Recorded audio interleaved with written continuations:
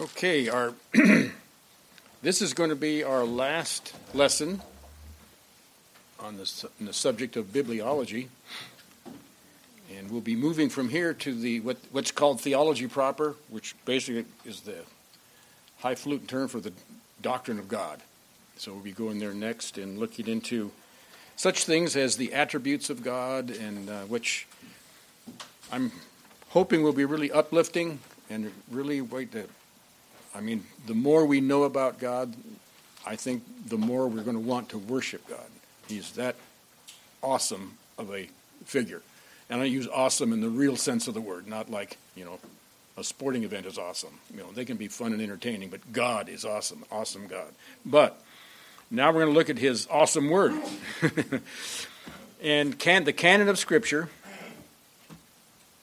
the definition is the word canon comes from the Greek word kanon, meaning a straight reed used for a measuring rod, also used for a standard of faith or practice. The Canon of Scripture is the list of all the books and letters that are deemed to be inspired by God and therefore belong in the Bible. Over the centuries, Orthodox Christianity only recognized the 66 books and letters found in our Bibles, 39 in the Old Testament, 27 in the New Testament. The Canon of Scripture tells the whole story from creation to the eternal state, with Jesus Christ being the central theme. Okay, that's it. That's our Bible in a nutshell. Now, let's start with the Old Testament canon. Now, the Old Testament canon was written over a period of 1,000 years. Now, Moses completed the Pentateuch in 1405 BC, and Ezra most likely, most Bible scholars figure it was probably Ezra that just put everything together in a unit. Ezra most likely established the Old Testament canon in the 5th century BC after returning back from the Babylonian captivity. Let's look at Ezra. Because virtually all the theologians that I consulted were in agreement with that, but I'm one of those kind of guys that even so I don't trust anybody's word. So something that lends credence to that thought is Ezra chapter 7, the book of Ezra chapter 7, verses 6 through 10. It's the last Ezra, Nehemiah, Esther. If you can hit Psalms, Job, and back up. Thank you, Bob. Oh, you can, yeah. Look at the table and find out what page it's on. Yeah, Ezra 7, verses 6 through 10. This Ezra went up from Babylon, and he was a scribe, skilled in the law of Moses. Okay, right there. So we know he had the law. There's the Pentateuch. He had that much, which the Lord God of Israel had given, and the king granted him all that he requested, because the hand of the Lord, his God, was upon him. And some of the sons of Israel, and some of the priests, the Levites, the singers, the gatekeepers, and the temple servants went up to Jerusalem in the 7th year of King Artaxerxes. And he came to Jerusalem in the 5th month, which was in the 7th year of the king.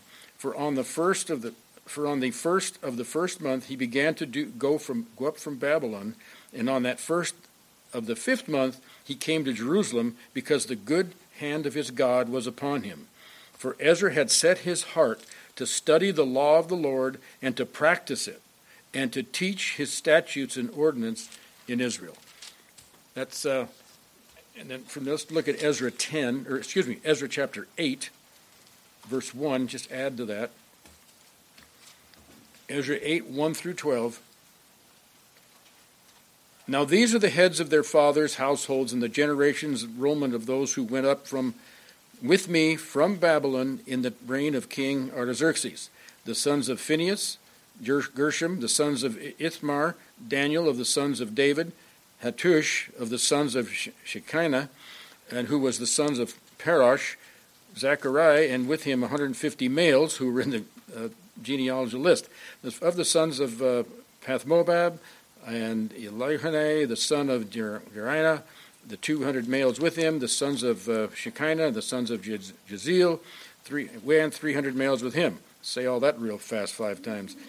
And the sons of Adam, Ebed, and the sons of Jotham, and 50 males with him. And the sons of Elam, Jeshaiah, and the sons of Athaliah, and 70 males with him, and the sons of Shephatiah and Zebediah, and the sons of Michael, and 80 males with him, and the sons of and all these other guys, all the way down to, and that doesn't seem like the one I wanted, but anyway, they all came. I wanted something else. That is not what I wanted. All those names are... Yeah, all those names add nothing to the canonicity of Scripture. Just so you know, I'm going to have to relook up why in the world, how did 8:1-12 get up on there? Anyway. Well, I'm Xing it out. Go ahead. Anyway, the point is, we go back to Ezra, that where Ezra 7:10 says, and Ezra had set his heart to study the law of the Lord and to practice it, and to teach his statutes and ordinances in Israel. So Ezra was, he was the main man when it came to teaching. He was the guy that teaching, and if you go back into like Ezra and Nehemiah, you had a name that's kind of gone out of existence, Zerubbabel, who was the governor, and then Ezra was like the priest and the chief teacher of the nation, and so he was responsible for that, and the law. It says he was well versed in the law, which means he obviously was a man in captivity studying the law, and he came out of captivity, and there he goes. He's going to start teaching, and it's very interesting. You read through Ezra and Nehemiah, and they stood up and they started teaching the law, and a great revival set up, took up in that post-captivity group of folks in there. And of course, as you move through history, once again, the revival didn't last forever. It all waned, and they went into that 400 silent period where things were iffy at best. So,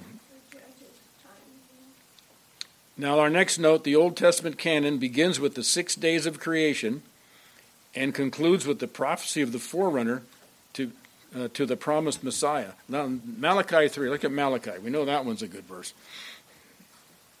Malachi would be the last on the list of the prophets.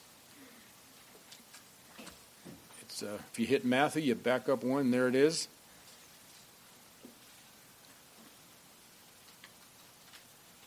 Malachi 3:1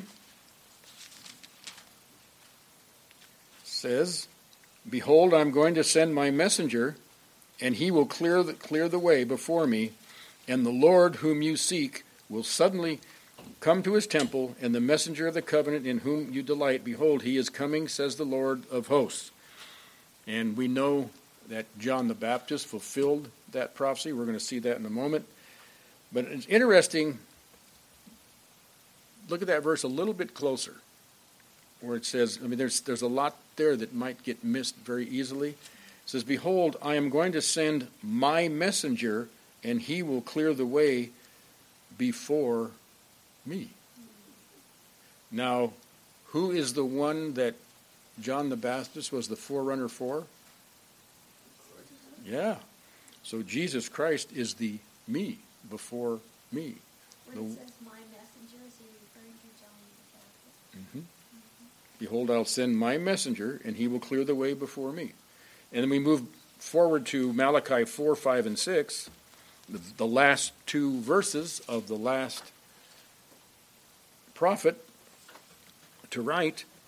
He says, behold, I am going to send you Elijah the prophet before the coming of the great and terrible day of the Lord, and he will restore the hearts of the fathers and their children, and the hearts of the children to their fathers, lest I come and smite the land with a curse.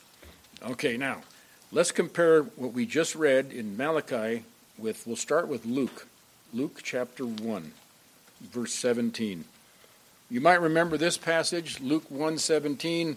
Again, this is the angel Gabriel speaking to Zacharias, who was the father of John the Baptist. In verse 17, he says, and it is he Speaking of John the Baptist, that son you're going to have. And he even tells them, remember, you're going to name him John. The whole story is here. He says, you'll go before him in the spirit, and he will go before him in the spirit and the power of Elijah. Why? Well, to turn the hearts of the fathers back to the children. That sounds very familiar, isn't it? That's Malachi. Back to the children and to the disobedient, to the attitude of the righteous, so as to make ready a people prepared for the Lord.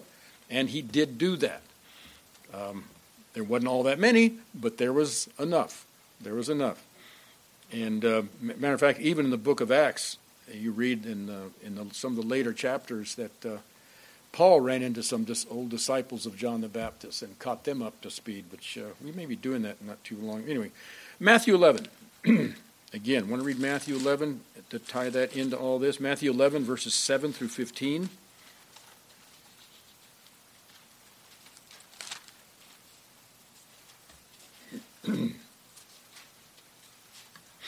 And this is Jesus' tribute to John the Baptist, and a fitting tribute it is. John the Baptist was truly an amazing man. I won't go into it now because I don't want to eat up too much of the clock, but you talk about a guy that, as humans look at things, did not have much of a great life at all. I mean, I'll just go ahead and say it. As soon as he was old enough to survive, he was sent out into the desert. He stayed out into the desert, lived off the land, out in the desert, until he was called. Then he was called to come in. He came in.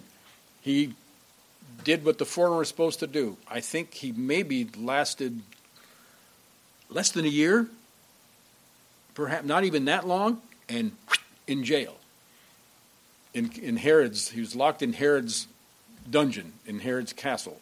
So, and he spent over, and now, when this tribute to John the Baptist comes up, now John had been in prison for at least a year, maybe even more, at least a year. And so, hey, what a life, huh? But as humans look at life, let's read what Jesus has to say in 11:7 of Matthew. And remember, this is an answer. This is in response to some of John the Baptist's disciples that go talk to him. Said, "Are you the one we're really waiting?" I mean, hey, a year in the dungeon, and you're expecting Messiah to come and just turn your whole world upside down and move it in the right direction. You maybe start wondering too.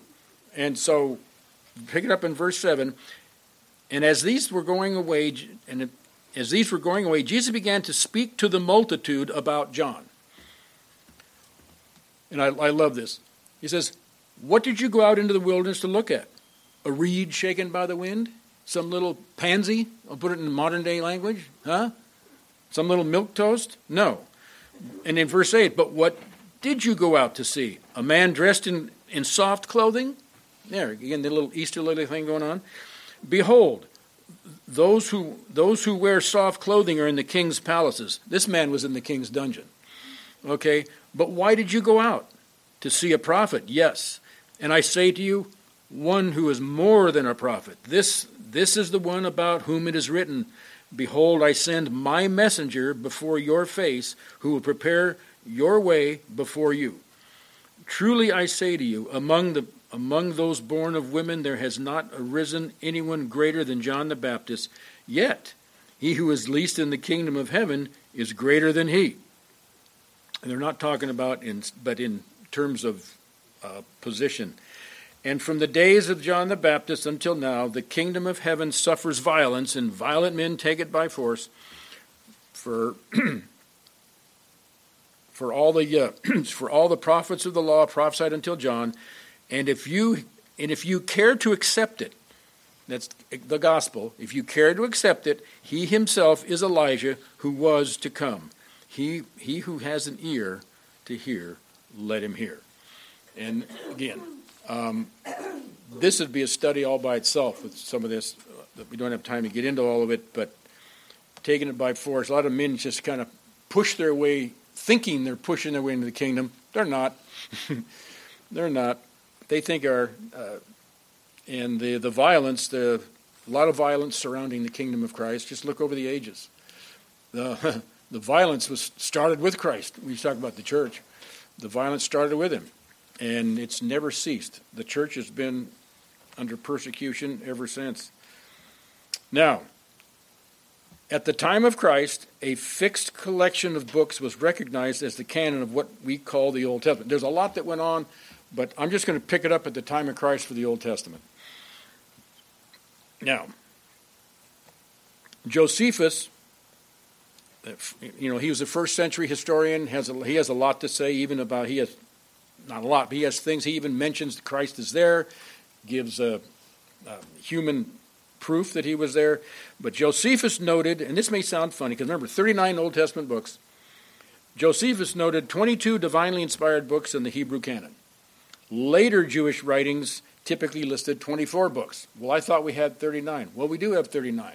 But our 39 books are the exact same books as Josephus numbered as 22, and later historians, like the Hebrew canon listed in the Talmud as 24, they are the same books that we have listed as 39 books. And let me try to explain how that happened.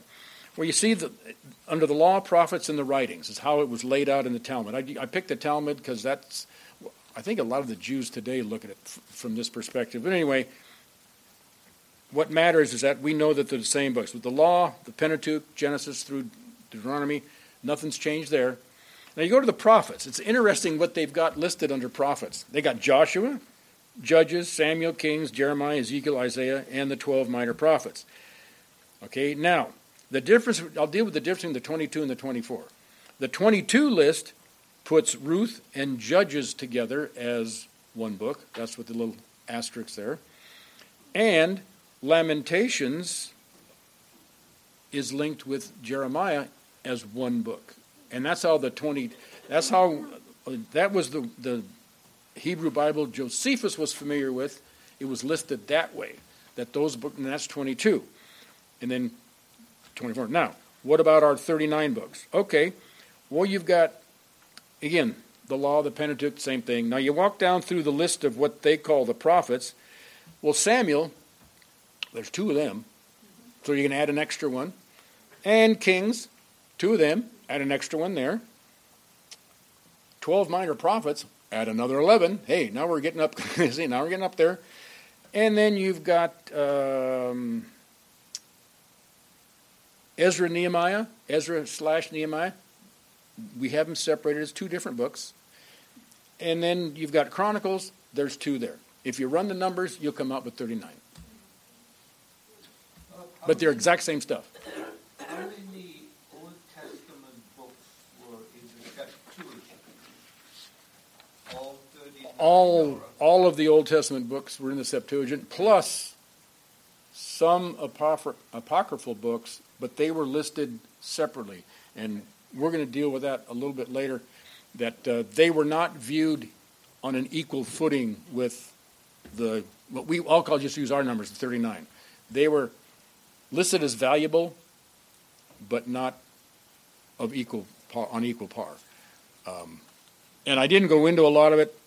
I could have, but I could point out all the mistakes, and but why mess with it? I mean, I could do a special class on it some other time, but it's nothing that hurts us and messes up what our thinking would be, So if somebody ever had a problem with the Apocrypha and wanted to include it, then I could sit down with them or something and talk to them. But it's not a big deal for us. Our 66 books are the ones that the New Testament as well, and there's a whole lot. I'll talk about the New Testament today, but there's a whole lot more we could say about transmission and how it was, and the parchments that are behind it, and everything else. And it's just, there's so much done on it. I'd rather just, if somebody really wanted to know about the New Testament, I've got about an hour and a half video DVD you could watch at home. Take it home and just fire up the coffee. Because I find it very interesting, but there's a lot of information there. So either coffee or cold water, whatever you use to keep yourself up. Okay. Now, on page 2, among all the recorded dispute, and again, we're still on the Old Testament, and this is a very good fact. Among all the recorded disputes between Jesus and the Jewish leaders, the question of the canon was never debated. That was never a subject that they debated about. So even the scribes and the Pharisees and the Sadducees and the priests and Jesus agreed as to what was in and not in what we call the Old Testament. Okay, the disputes were over the leaders not following the teachings of the books of the Scriptures. That was their big problem. Look at Matthew 15. We should be still sitting in Matthew. If you left it up, Matthew 15, 1 through 9. Very familiar passage. 15, 1 through 9 says, Then some of the Pharisees and scribes came to Jesus from Jerusalem, saying, Why do disciples transgress the tradition of the elders? For they do not wash their hands when they eat bread. They had this stupid washing ceremony which was not in Scripture. They kept going beyond Scripture, and they had all these little things to do. It's funny because they ignored what was in Scripture for a lot of it, but then they put in their little goofy rules, to kind of like stuff they could follow and set up, standard, you just don't meet with, and it's just the whole deal. And Jesus, verse 3, answered and said to them, And why do you yourselves transgress the commandment of God for the sake of your tradition? And then verse 4 says, For God said, Honor your father and mother, and he who speaks evil of father or mother, let him be put to death. But you say, Whoever shall say to his father and mother, Anything of mine you might have been helped by has been given to God, and it is not to honor, and he is not to honor his father and mother. And thus you invalidate the word of God for the sake of your tradition. You hypocrites, rightly did Isaiah prophesy of you, saying, This people honors me with their lips, but their heart is far away from me. But in vain they do worship me, teaching as doctrines the precepts of men. And I'll tell you, that was the whole story. That's where all the arguments came from. The fact that they were violating the law. Jesus kept setting everybody straight, teaching the law, and they just kept going off on these two different tangents. And it's interesting. They quote the commandment, honor your father and your mother. These people were not doing that. When they should have been taking care of their folks, they were withholding money from that and putting it onto themselves and bolstering what they do. And it's just like, it belongs to God, like shut up, and Jesus is saying, no, you're defying the commandments. You're not. And then chapter 20, we're not going to go there, but Matthew 23, that's the woes. Woe unto you, scribes, Pharisees, hypocrites. You bing, boom. It's a whole chapter where Jesus literally raked them over the coals. And this was all done, I'm thinking probably about Wednesday on Passion Week. Boy, and they wanted to kill him before he said this. You read chapter 23 of Matthew, he was just raked them over the coals. And rightfully so. And then we see that Jesus confirmed the Old Testament, and right here in chapter 15, 17, and 18, he says, Do you not understand that everything goes into... Okay, that's 7. Yeah, it says, Do you not understand that everything that goes into the mouth passes in the stomach and is eliminated, but the things that proceed out of the mouth come from the heart and defile the man? And I'm in 5. I get 15. It's in 5. That's okay. New glasses. 5:17. Excuse me. 5:17. I read it 15. Okay, 5:17 to 18. Do not think that I came to abolish the law or the prophets. I did not come to abolish, but to fulfill. For truly I say to you, until heaven and earth pass away, not the smallest letter or stroke shall pass away from the law until all is accomplished. And I remember the King James had jot or tittle, and what those jots and tittles are these the smallest letter or stroke, jot, iota. The iota. I've seen the little in the Greek, for example, they have little what they call the iota or iota subscripts, little mini i's in there for punctuation, and the tittles would be like just using an English letter, just the printed letter capital F. I'm doing it backwards. F has a line down and two coming across. You add another little tittle to the bottom, you got the letter E. Right? See, that's what I mean. And Jesus is saying, even those small little marks that describe one letter as opposed to another letter, that's not going to pass away. That's a big statement. That's a big statement. They're out there. They are out there. And New Testament Bible scholars, because that truth, because we know the New Testament is His Word as well. So the New Testament Bible scholars, those that do that look through those ancient manuscripts, they're of the opinion that they're quite sure that 99+ percentage of what was in the originals, which we do not have a copy of, but what was in the originals is there. I mean, that's pretty good. And again, and there's a lot, and this is through many years, centuries of study, and now they're putting these things in computer analysis, and it just keeps coming up. It's there, it's there, it's there.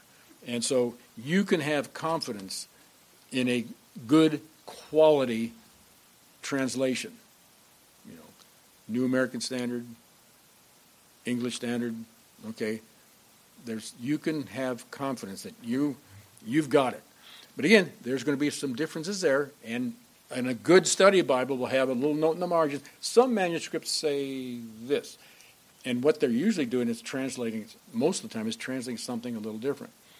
Because you'll hear things that there are, and it's correct, there are thousands of little problems in the New Testament manuscript, and there are.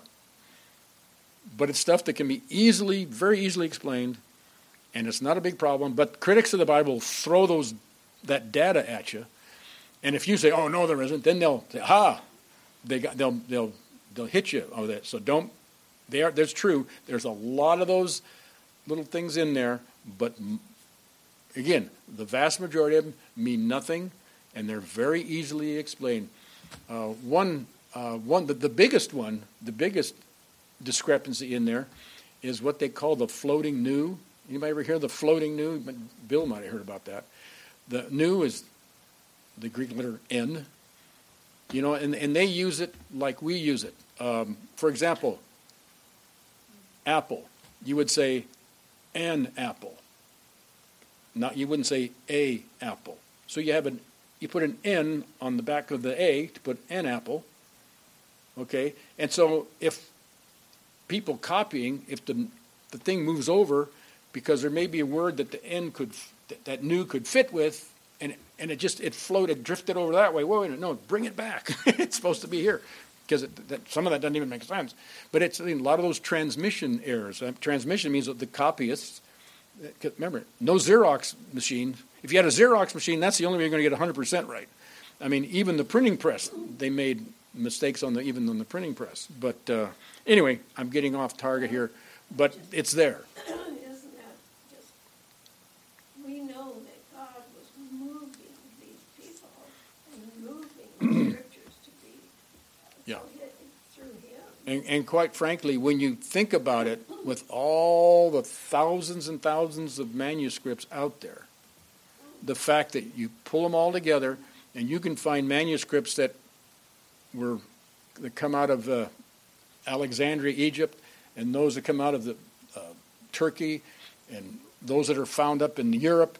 You bring these different manuscripts, copied by different people, and yet they all agree, with very slight differences. And those can easily be explained. And sometimes you'll see a verse that has a bracket that says, well, this wasn't in like the oldest manuscripts. There's a thing called a gloss. I don't know if you've heard of a gloss, where a lot of times people wrote up on the edge of the manuscript a word of explanation. And some scribe thought, well, maybe he meant to put it in here. Well, and they stuck it in there, and then whoever copied his manuscript kept it going. And you go, okay, so they compare the different manuscripts, and there's families of manuscripts where a mistake can get carried on for a little while, and then until somebody discovers it, and then pulls it back out, if ever. But it's all done, and that actually to me proves Scripture, because God held this thing together using fallible men, making a whole bunch of mistakes that we're going to do. Can you imagine hand copying these things to the wee hours of the night under candlelight? I mean, it is a miracle of God. It's His providence that held this thing together, and I think that's quite amazing. But anyway, and Matthew 5:21-48, I'm not going to read it all, but it goes, you have heard, 5:21 says, you have heard that the ancients were told, you shall not commit murder, and whoever commits murder shall be liable to the court. But I say to you that everyone who is angry with his brother shall be guilty before the court, and whoever says to another brother, Raca, shall be guilty before the Supreme Court. And whoever shall say to you, you fool, shall be guilty enough to go into the fiery hell. And he goes on and does all these. And again, I remember talking with a guy when I used to be on Facebook years ago about, oh, look, see this? The Old Testament's wrong, and Jesus correcting us. No, Jesus was not correcting the Old Testament. Jesus was speaking to the spirit of the law, and some of these things that he's talking about aren't even in, there's a principle there that had been perverted, and Jesus setting the record straight. And if there was ever a time for Jesus to say, oh, by the way, this book that you have in your Old Testament canon should not be there, this would be the time. And nothing like that happens. Nothing like that was ever said by the Lord. I'm quite sure he would have set the record straight, like he did on everything else. And so, again, and I put my last bullet point here, from a Christian perspective, the 39 books comprising the Old Testament canon were settled by Jesus and the apostles by their acceptance of them. I think that says it all to me, right there. Jesus accepted them, the apostles accepted them. Who am I to disagree? I mean, let's face it, those are the people we rely on. Those are the people we rely on. Now, the New Testament canon. Okay, the New Testament canon, I'll go through this pretty quick, written over a period of approximately 50 years, consists of 27 books and letters written by 8 or 9 men, depending on who wrote Hebrews. There's always a wild card. You've got to have a wild card in here. It makes life interesting. Now, the criteria for New Testament canonicity. First bullet point is apostolic authorship. Okay, and the apostles involved in writing the canon of the New Testament was Matthew, John, Paul, and Peter. Paul wrote the most, but you have Matthew and John, and then the next criteria is close associates of the apostles. And the other 4 writers were Mark, Luke, James, and Jude. Okay, who was Mark? Well, Mark had a close relationship with Peter. We don't have to turn there. You can say that in Peter 5:3, we're my son, called Mark my son, and Paul. I mean, even Paul in 2 Timothy, where it says, hey, he's on death row. Paul's on death row. He says, send Mark. He is useful to me. Send Mark with you. Bring Mark. And then we have Luke had a close relationship with Paul. I mean, you can pick it up like around Acts 16, because Luke wrote the book of Acts. All right, he wrote obviously the gospel, and he wrote Acts. And then the language changes around Acts 16, where he was, but prior to that, he was saying, well, they went here, and they went there, and they went to here, and this guy did this, and this guy did that. But he was part of Paul's entourage, if you will. And they start, right around Acts 16, he says, and he starts using we as they start moving on the missionary journeys. He included himself by using that term we. Here's one of the things where pronouns are important. They kind of mess them up in our day, but they were important. And we saw this last week, but I'd like to look at it again. First Timothy. 1 Timothy 5:18.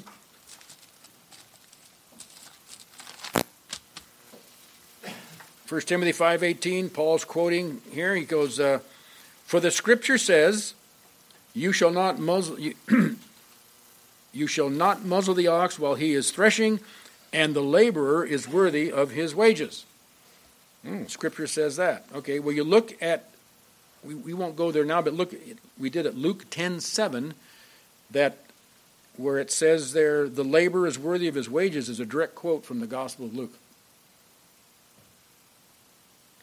which tells us two things. The Gospel of Luke was written before 1 Timothy was written, and that Paul considered Luke's Gospel Scripture. Okay? And then the other two that were meant that are not apostles, James, and you got a lot of options for James. James is an extremely popular name. James was the oldest half-brother of Jesus. You can see that in Matthew 13:55. He was the very first one mentioned. And they go by eldest to youngest. Okay, so you look there, you'll see that. He was also an elder in the church, in the Jerusalem church. I mean, an extremely important figure. People looked to him. People looked to him for advice. You can read about him in Acts 15:20. He was a very key figure in that Jerusalem council that they had about people saying you must be circumcised to be saved. James had a lot to say, and he says, and he gave his opinion. And it was a meeting of the apostles and the leadership of the Jerusalem church. The apostle and the elders, even states it that way. And in Galatians 1:19 and 2:9, where Paul is writing about his experiences, his early experiences with the church, mentions James as being a very important figure. So you can read that there. So James is a man of importance. And again, let's face it, the half-brother of Christ, that carries a little weight there, plus his position. And then you got Jude. And it's his little letter. Now, and James wrote the one epistle named after him, James.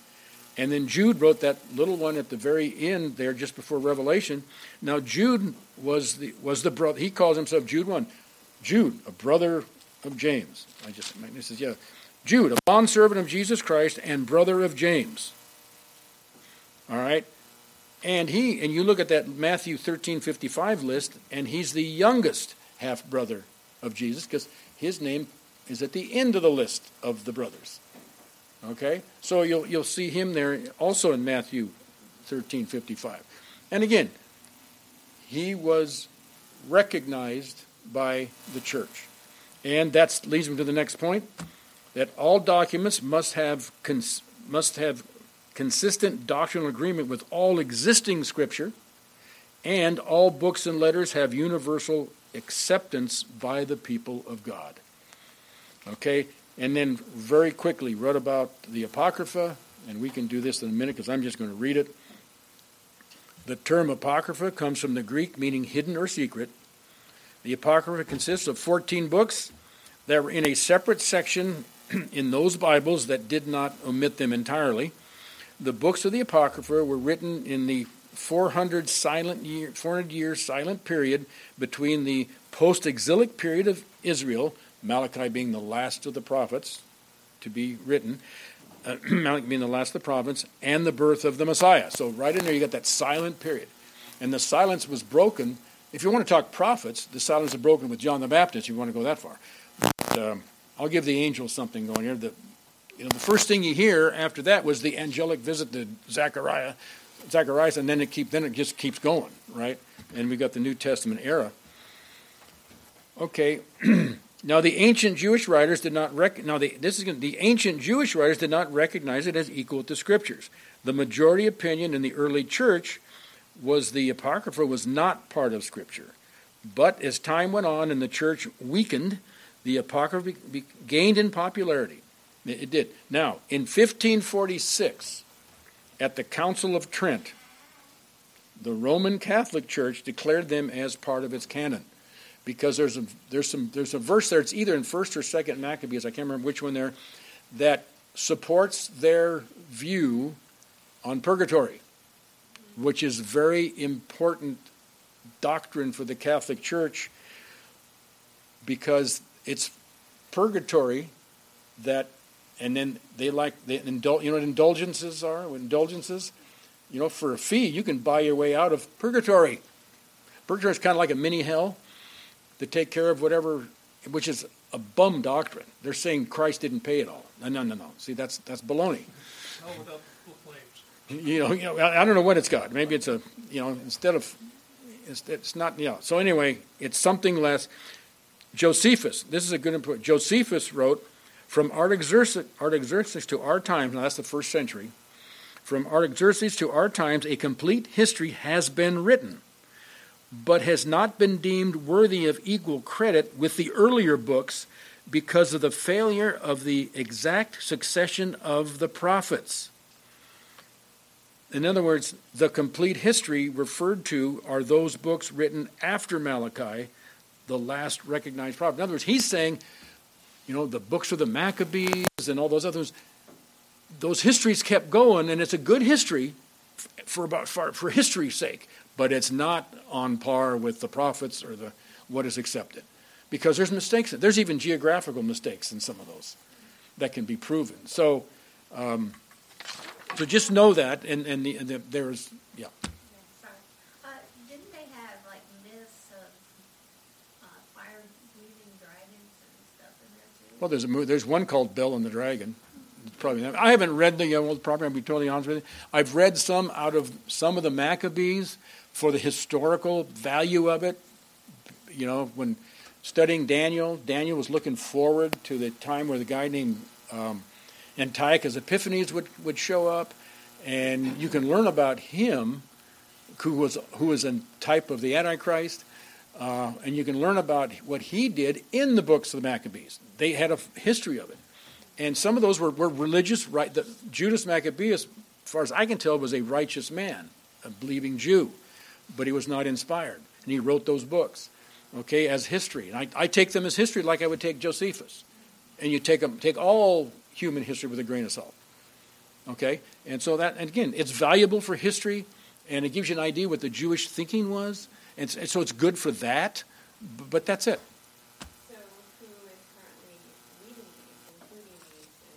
The Catholics still have it in their Bible, some of them, and the Jews use them as holy books, but I still don't think they include them in the Torah.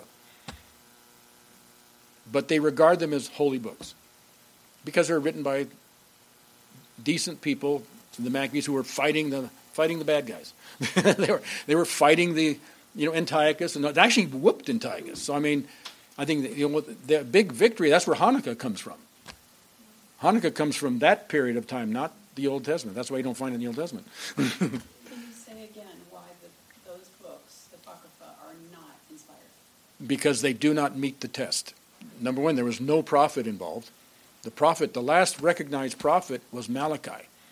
And you don't get another recognized prophet at all until you get to John the Baptist. And why we recognize him, because that's what Jesus said, he was a prophet. Okay, I can go with that. And after... you have some New Testament prophets, but again, like the prophets, Isaiah, Jeremiah types, Malachi types, no. And there's errors, geographical errors. There's a lot of different errors. There's historic errors, geographical errors, theological errors all over the place. And you'll have in some of those things like, you can pay money and get rid of sin. So the Catholics like that one? Yeah. That's how they beat St. Peter. That's how they built St. Peter's Basilica. You look back in history. Through indulgences. Yeah, there's a lot of history. It's like a lot of problems in our day and age. Follow the money trail. You'll get to the bottom of it. Speaking of global warming, it's time to close in a word of prayer. And other such nonsense. I just was going to comment about Jude. What an interesting book. And he must have had special revelation. Jude. It's a great little book. Yeah. It's a follow-up to 2 Peter, actually. Okay. Heavenly Father, we thank you, Lord, for this time together. We thank you, Lord, that we can count on your scriptures to be accurate. And now, Lord, it's up to us to properly read them and interpret them so that we may not fall into error ourselves. We ask it all in Jesus' name. Amen.